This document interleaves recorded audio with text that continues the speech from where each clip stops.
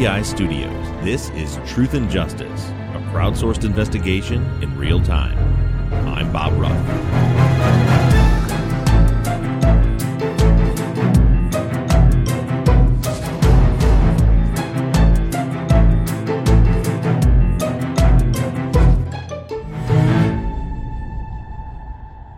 Hello, everybody, and welcome back to Truth and Justice. This is your follow-up episode for Season 9, Episode 13, where we covered the mysterious death of Miss Lauren Agee. Lauren's death was quickly ruled by police as an accident, saying that she fell off a cliff and possibly drowned. But Lauren's parents didn't believe that it was an accident, and they employed the services of renowned private investigator Sheila Wysocki, who joined us in the episode to break down her investigation into the case.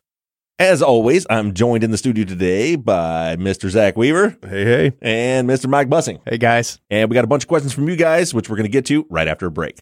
Texas Ranger James Holland is a legendary interrogator. They call him the serial killer whisperer. You can't hide those indications, and that's why yesterday I knew that he did it.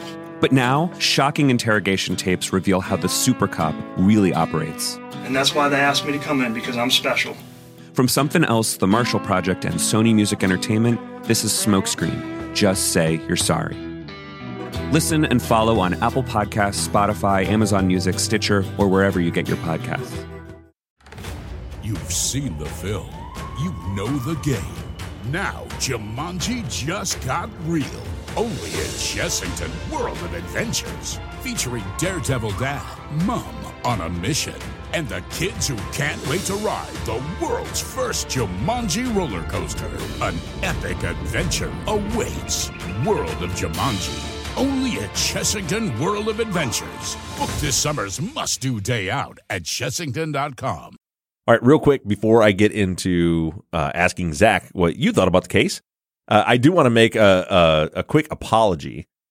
I was cringing myself, as I'm sure a lot of you were, when I listened to my intro for that episode, when I heard myself not once, not twice, but thrice, 3 times, I referred to Lauren Agee as Laura Agee during the intro. So I just want to make sure I apologize. I mean no disrespect by that. I was recording the intro 2 weeks after I recorded the episode. And for some reason, I just had, my brain wasn't working properly. And by the time I listened back to it, I realized the mistake. Something maybe the editor should have caught. We all make mistakes, Bob. We all make mistakes. All of us. This came from the same guy that, once did the Ed Atez as well. That's right. Right. But that wasn't my fault because I didn't know that I was only reading it on a piece of paper. I spent hours researching, listening to, and speaking about Lauren's case and then referred to her as Laura. And it was so, especially when you make a mistake like that 3 times, it's just every time you hear it coming, and I was just waiting like, oh, please get it right this time. Please get it right this time.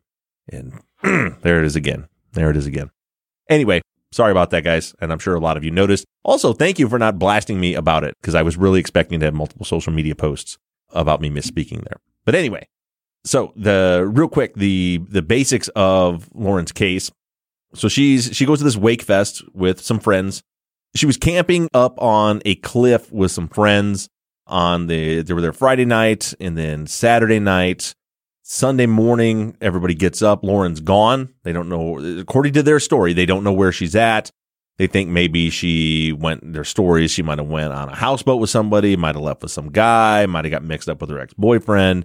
They go back to Wakefest into the bars thinking, this is their story, that they think they'll probably run into her there.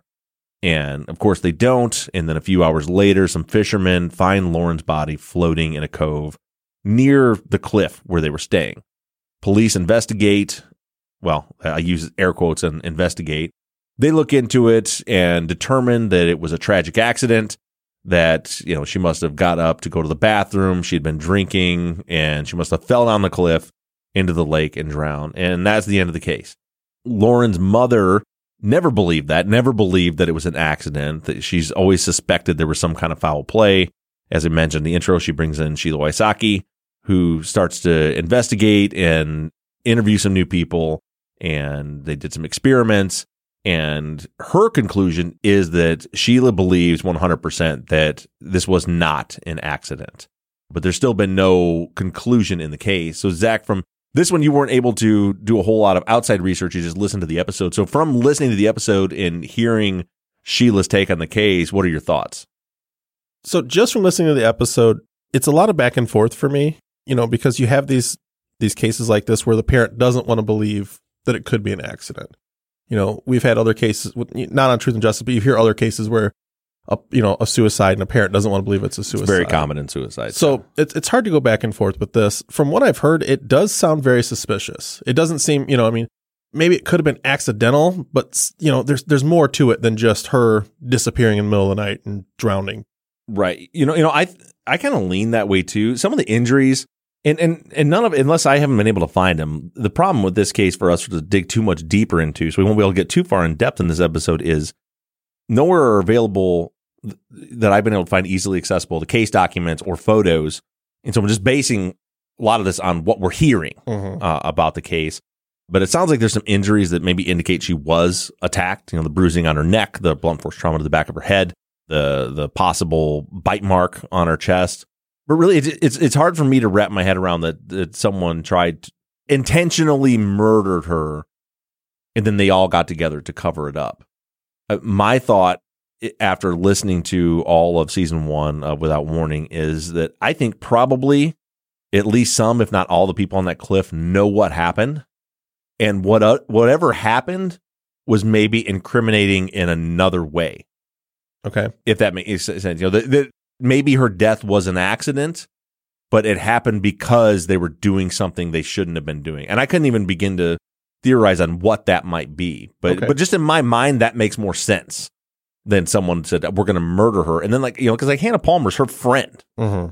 If her good friends there know someone just straight up murdered her, I just don't understand why they would keep it quiet, and I don't believe they were all complicit in a murder. Yeah, and the theory of a possible maybe not a strange lover, but a possible hookup, and it didn't go the way they wanted. Mm-hmm. Why would you attack her and kill her with all those people around if it just didn't happen? Well, and more so than that, because that happens. People are mentally unstable, whatever triggers they have, drugs and alcohol, for whatever reason. I could maybe that happens. Mm-hmm. But why would her friends cover it up? Mm-hmm. If that did happen, say there was this, like you said, there was some kind of hookup, maybe this Bricks guy, whatever. Yeah. Something happens, something goes wrong, and he kills him or he kills her. Yeah. Why would everybody else cover that up? Yeah. To help him out for murdering their friend. Mm-hmm. That just doesn't add up to me. That's why I feel like there was, what jumps in your mind, which the medical examiner's report doesn't support this from what I know, but maybe if they were, doing some kind of illegal drug and it resulted in a death and they're like, oh, shoot, she's dead. But if they know how she died, then we're going to be in trouble for what we were doing. Okay. So I don't think it was an illegal drug because there was nothing like that in her system. Yeah. Unless it was somebody else. But something like that, something along those lines where they were maybe doing something that was illegal that resulted in her death, and they all get I don't believe they're all telling the truth. I don't believe that. Yeah. So what do you think? A possibility maybe she OD'd and they submerged her in water to try to make it look like she drowned. No, like I said, I don't think anything to do with drugs. I was using that example because her toxicology report didn't indicate that. So it only came back that she was drinking, as far as we are aware of. Right. Yeah. Okay. Yeah. As far as I know, it was just alcohol in her system. And then Sheila said, the Emmys report says that she was like twice the legal limit, which would be like 1.6 or 0.16 or whatever, I think, in Tennessee. Sheila said there's something with the science with that, which we never really did clear up. She did bring that up, and it seemed a little strange. The only explanation we got was that she said that she's not arguing the fact that she was drinking and that she was intoxicated, but that number of twice the legal limit, that 1.6, that wasn't accurate, is what she was saying. So like maybe it was like 1.2 or 1.1 or So, and the autopsy says cause of death is drowning. Is that what we're... The autopsy says cause of death is blunt force trauma consistent with a fall with possible drowning. Okay. But the drowning part is perplexing too, because there's no indication that there was no water in her lungs, and there wasn't the edema that you typically see from drowning. Again, I'm basing this on what I'm hearing. I haven't seen the medical examiner's report. But so, I don't know how they came to the conclusion other than the fact that she was found in the water. And then also, she mentioned in the podcast that there was no debris or dust or anything on her clothes or in her hair, indicating that she probably didn't fall off this cliff. It's not a free fall down a cliff into water. It's down a hill. Is that what is that the visual? They're calling it a cliff from what I understand. There is one of the episodes, one of her later episodes. She actually has Bobby Chacon on, which I'm sure a lot of you listening know who he is, but he's former FBI guy, good friends with Jim Clemente. And he was I don't remember his title, but he was big into dive rescue. He came on and talked about some of the stuff, but from those conversations, it sounds like it's not like it's a cliff face, like, there's ground, then there's no ground, and it's straight down to the water. There's a slope to it with a lot of jagged rocks, and then maybe it sounds like a little bit of shoreline before the water. And so they're saying if she had slipped and fell, she would have, bounced off of and banged. And when they did their test with the dummies, that just gets beat up on the way down. And the part of what they were doing with the dummies was none of those places would her body end up where it ended up if that's what had happened. But yeah, so there wasn't indication on her. And without seeing the scene, I tend to agree with that assessment. You would just a bang on the head. I would expect all extremities, with a tumbling fall like that, your elbows, your hands, your feet, your knees to just be shredded from flipping down a hill like that. And probably much more than just the blunt force to the head. You'd have, massive trauma to the torso, I would think. Yeah.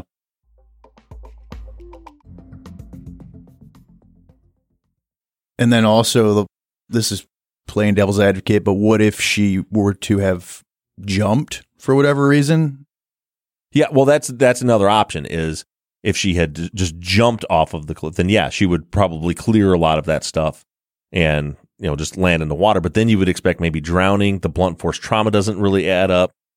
But again, a lot of this stuff is just really ambiguous because we don't have, and I was looking on Sheila's website. I didn't see it on there. So maybe they're out there somewhere that I wasn't able to find, but we don't have the actual case documents. And I would love to see photos of the scene to get a better idea of it. But, and that's getting back to what we were talking about earlier. Maybe something happened that, they were trying to hide, that maybe not necessarily jumping off the cliff, but maybe somebody was doing something to her and she took off running away from them in the dark and accidentally ran off the cliff, which would, again, then give her the distance away to not have all the tumbling injuries you'd expect. And they were just like, well, he didn't kill her. She, that was on her. She was drunk and running away and fell off, but we don't want them to know who she was running away from, is just as a hypothesis throwing out there. I don't know. The tampon thing really kind of threw me too. I mean, and as a man, I obviously don't get it because I'm an idiot, but the tampon thing, they talked about that she had a tampon inserted, but she wasn't on her period. And Sheila kind of made a big to-do about that, but I don't really know why or what or. Yeah, so that's a good one too. And when I listening back to it, I remember the part of the conversation. I was a bit confused about that too. I think what she was getting at was she was pointing at some of the inadequacies of the investigation. The fact that they didn't do a rape kit on her. Because she had a tampon. Because she had a tampon in. They said she had a tampon in, so she was on her period. She wasn't raped. And so I think what she was getting as the police assumed that, if she had a tampon on, she couldn't have been raped.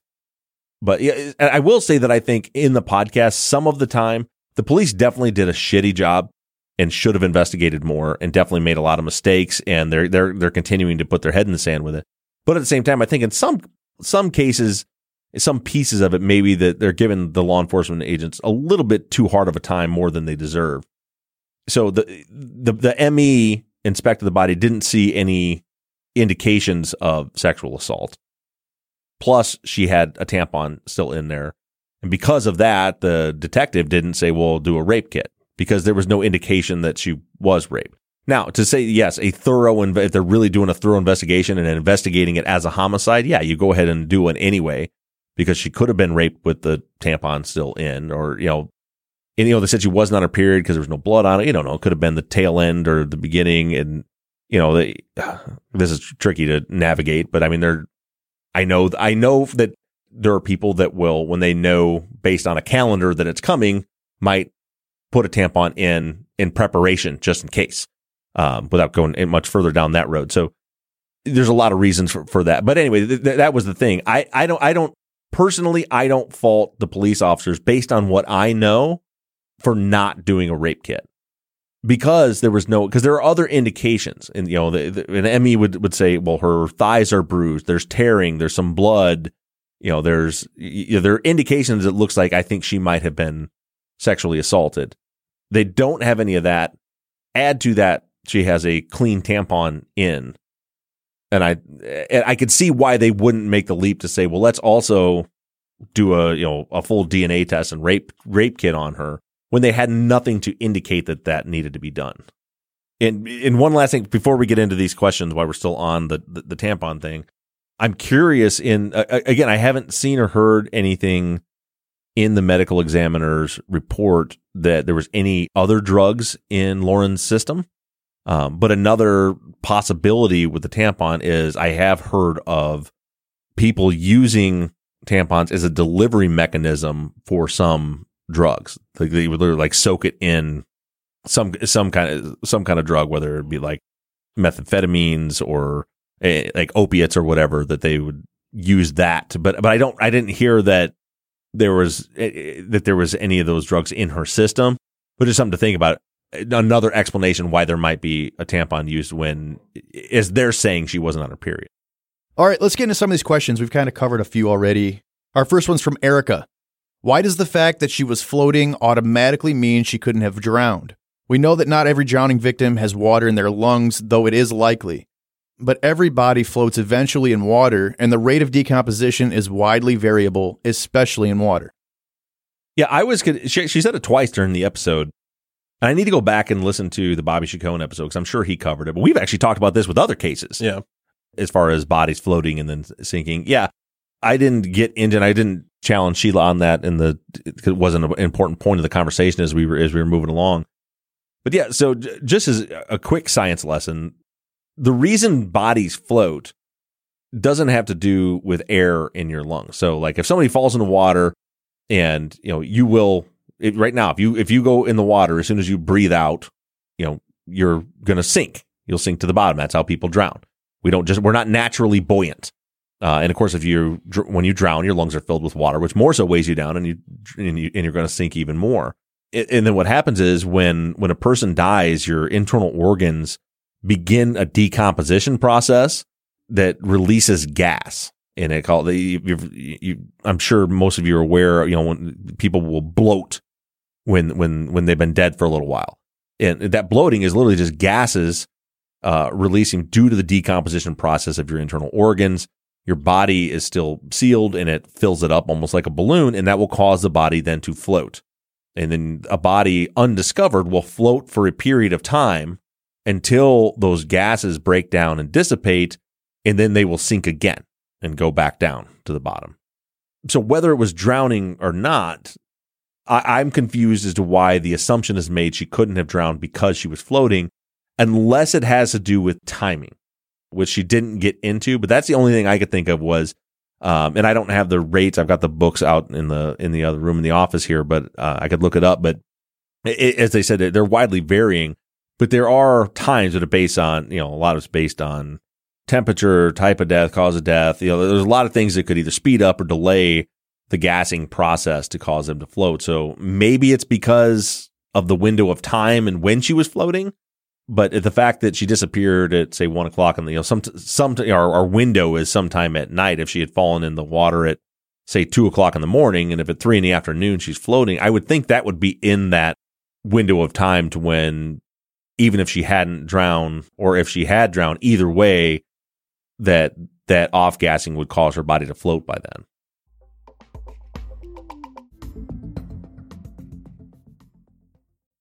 Yeah, it's still a little confusing to me, because I feel like even if it was fairly recent that she drowned, she would still be floating.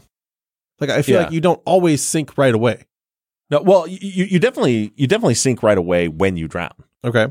I mean, think about it. If you go out, you're alive and well right now, and if I take you out to a lake and throw you in, and you don't use your energy to try to float, I just throw you in and you just lay there, what's going to happen? Yeah, you sink. Right. You sink. Okay. And then as you sink, your lungs are filling with, eventually you're going to try to breathe. Your lungs are going to fill with water. That's when it becomes drowning, once your lungs fill with water, right?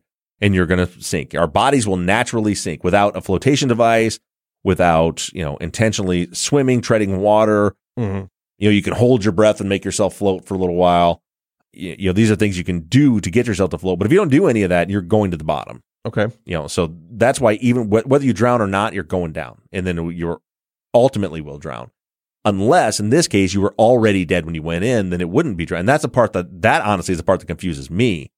How the ME can say possible drowning. Mm-hmm. So, but if you're dead, you're still going to sink. Right. Either way. So why would the float? I'm so confused by the floating. Is it when? I guess we need to ask. And you might have tried to cover this. When was her body discovered? I don't recall the exact time. It was in the afternoon. The next day. Yeah. It wasn't like days had gone by. Right. And I guess I say when I'm confused by the floating, I'm not confused by the actual body floating. I'm confused why that is a statement of why, if it's floating, why can't it be drowned? It's just, I don't know. And that's what I'm getting at is I don't think that's an accurate statement that she made that unless there's something else I'm missing, which is possible. But like I said, whether you drown or not, a dead body in water will float. So yeah, that's what I'm getting at is I guess what I'm saying is I agree that statement doesn't make sense to me. And again, there could be something that I'm missing there. I don't know, but I do know that a body, no matter what the manner of death is, at some point will float. Once the off-gassing occurs, they're going to float up. And I feel like the next day, that would be in that window of time when you would expect that to happen. And then eventually, like I said, the gases break down, they'll go back down, but she was found before that. But the thing that is confusing to me about it is why they say even possible drowning. Because there are cases where you can have a drowning and there isn't water in the lungs. I think, there's different phenomena on how they were pulled out, and I guess gravity could let I don't know, but I've heard that you can have a drowning and not have water in the lungs. I could speak for days about this if we're talking about fire and smoke inhalation, but with water's a little out of my realm. But what you do see when someone drowns is you have edema that occurs, and you have a rupturing of all these blood vessels in your lungs, and that is very apparent in the autopsy. And I didn't hear that there was any of that, and that's why I understand. I don't understand why why Sheila and team determined that it couldn't be drowning because she was floating. But I also don't understand why the ME could say possible drowning when there's no indications that that's what caused it. Katie says, I remember in the podcast we learned that Lauren really wanted to go home that night and didn't want to share a hammock with Chris Stout, but felt she had no other option when she couldn't get a ride home. Any chance Chris tried to make moves on her, and when she resisted, said she had a boyfriend and tried to get away from him, he attacked her.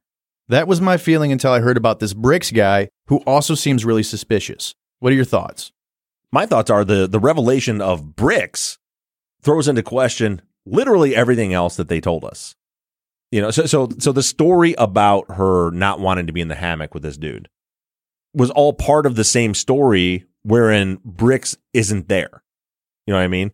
So I don't think we can believe that element of the story. I don't think we can believe any of the elements of the story because it's very clear, as I said in the show, that they all told a story that's provably false on two things. One, they all were pointing the finger at her ex, Clint. Mm-hmm. Like everybody's saying, oh, they had words and she, they had a kiss, or all these different things they were saying happened with Clint, and all of that by multiple witnesses without a dog in the hunt that had nothing to do with the case, that all verified that Clint didn't even talk to her and was nowhere near her and was at a completely different place with 25 other people.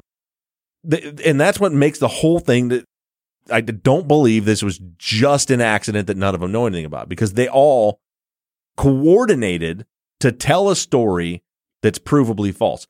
Also, as part of that, they all told a story and a narrative wherein Bricks was never with them. When we also know that that's also provably false. We have proof that he actually, between audio recordings and witness statements, we know he was there. So I guess what I'm getting at as far as, could something like that have happened with this Chris guy? Sure, it could. It's a theory. It's kind of like what we were talking about earlier. That could have been maybe she was running away from someone when she fell down the cliff, and that's why they didn't want to tell anyone. So sure, it's a reasonable hypothesis, but that's assuming that the entire story about her not wanting to be in the hammock with Chris is true. And I have no reason to believe that it is. It's just strange that they exclude a person purposely. They all exclude the same person purposely. Mm-hmm. And they all is 4 people, right? Right. Yeah. The 4 people that were up there with Lauren. And they were her friends, right? Yeah. Well, they were all. So Hannah was like one of her really good friends.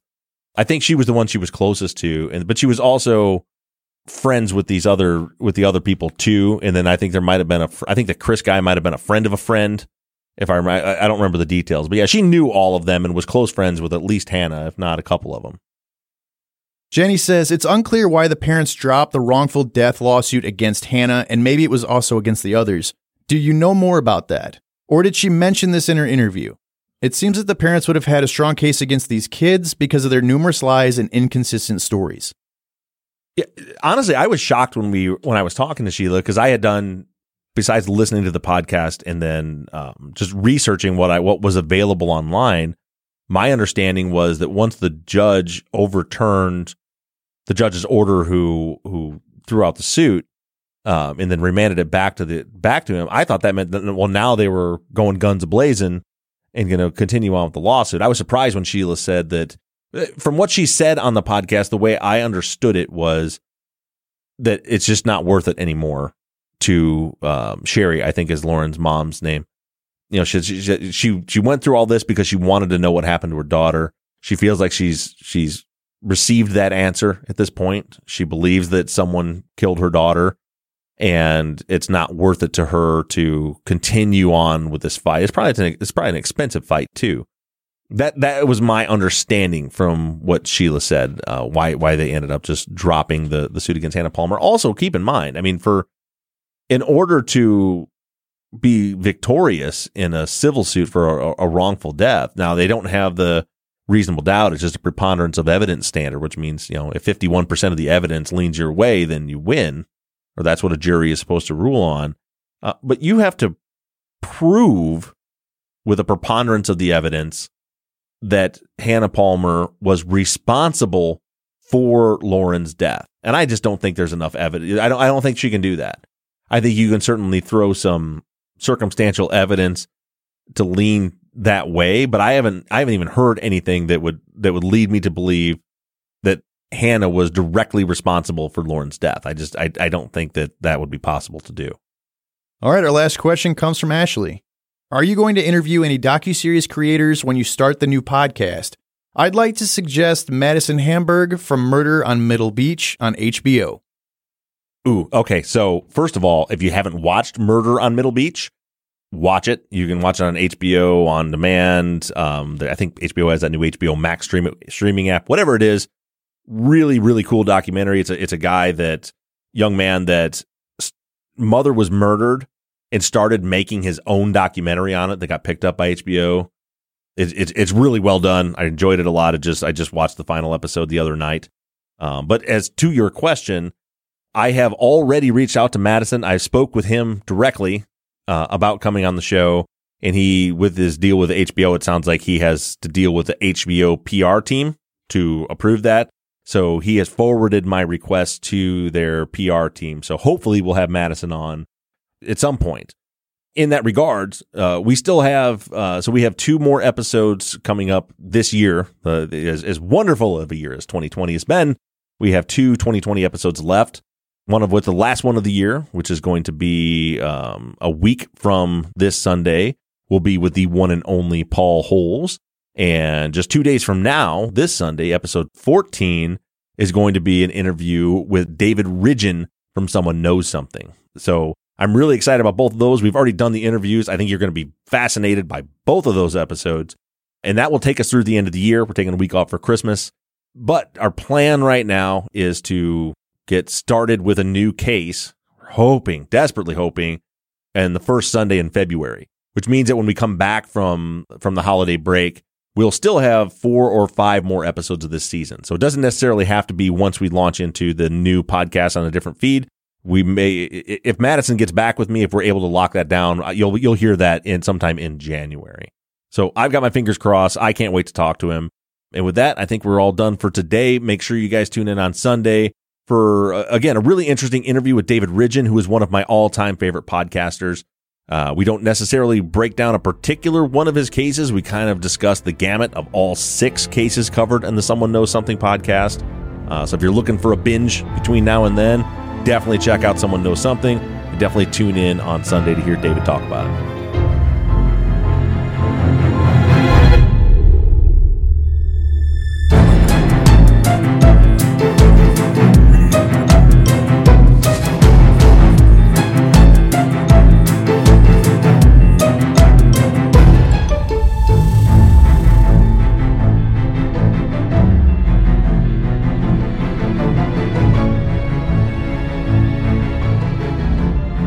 Truth and Justice is an NBI Studios production and is distributed by Wondery.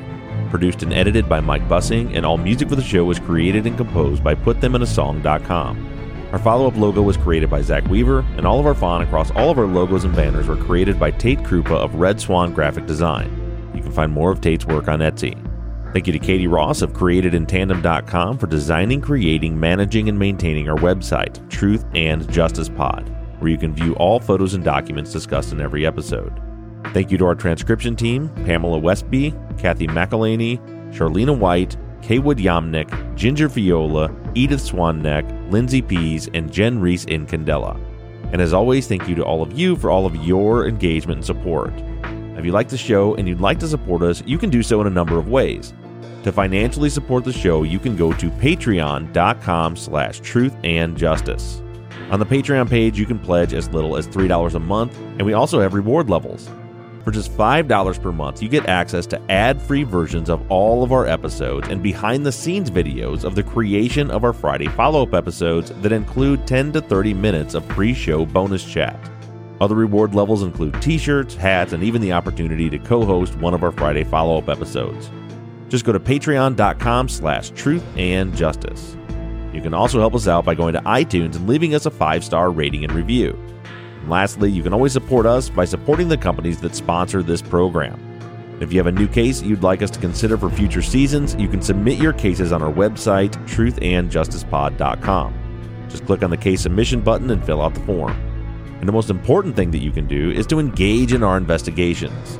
You can keep in touch with us through our email at theories@truthandjusticepod.com.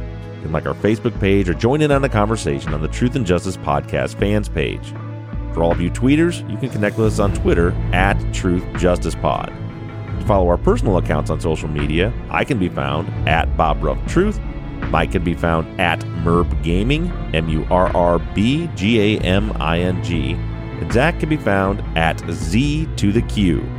And don't forget that we always have our 24/7 voicemail line open for questions, comments, and tips on our cases. That phone number is 269-224-2833. However you do it, stay engaged, stay in touch. But as for now, we're signing off. I'm Bob Ruff. I'm Zach Weaver. And I'm Mike Bussing. This has been Truth and Justice.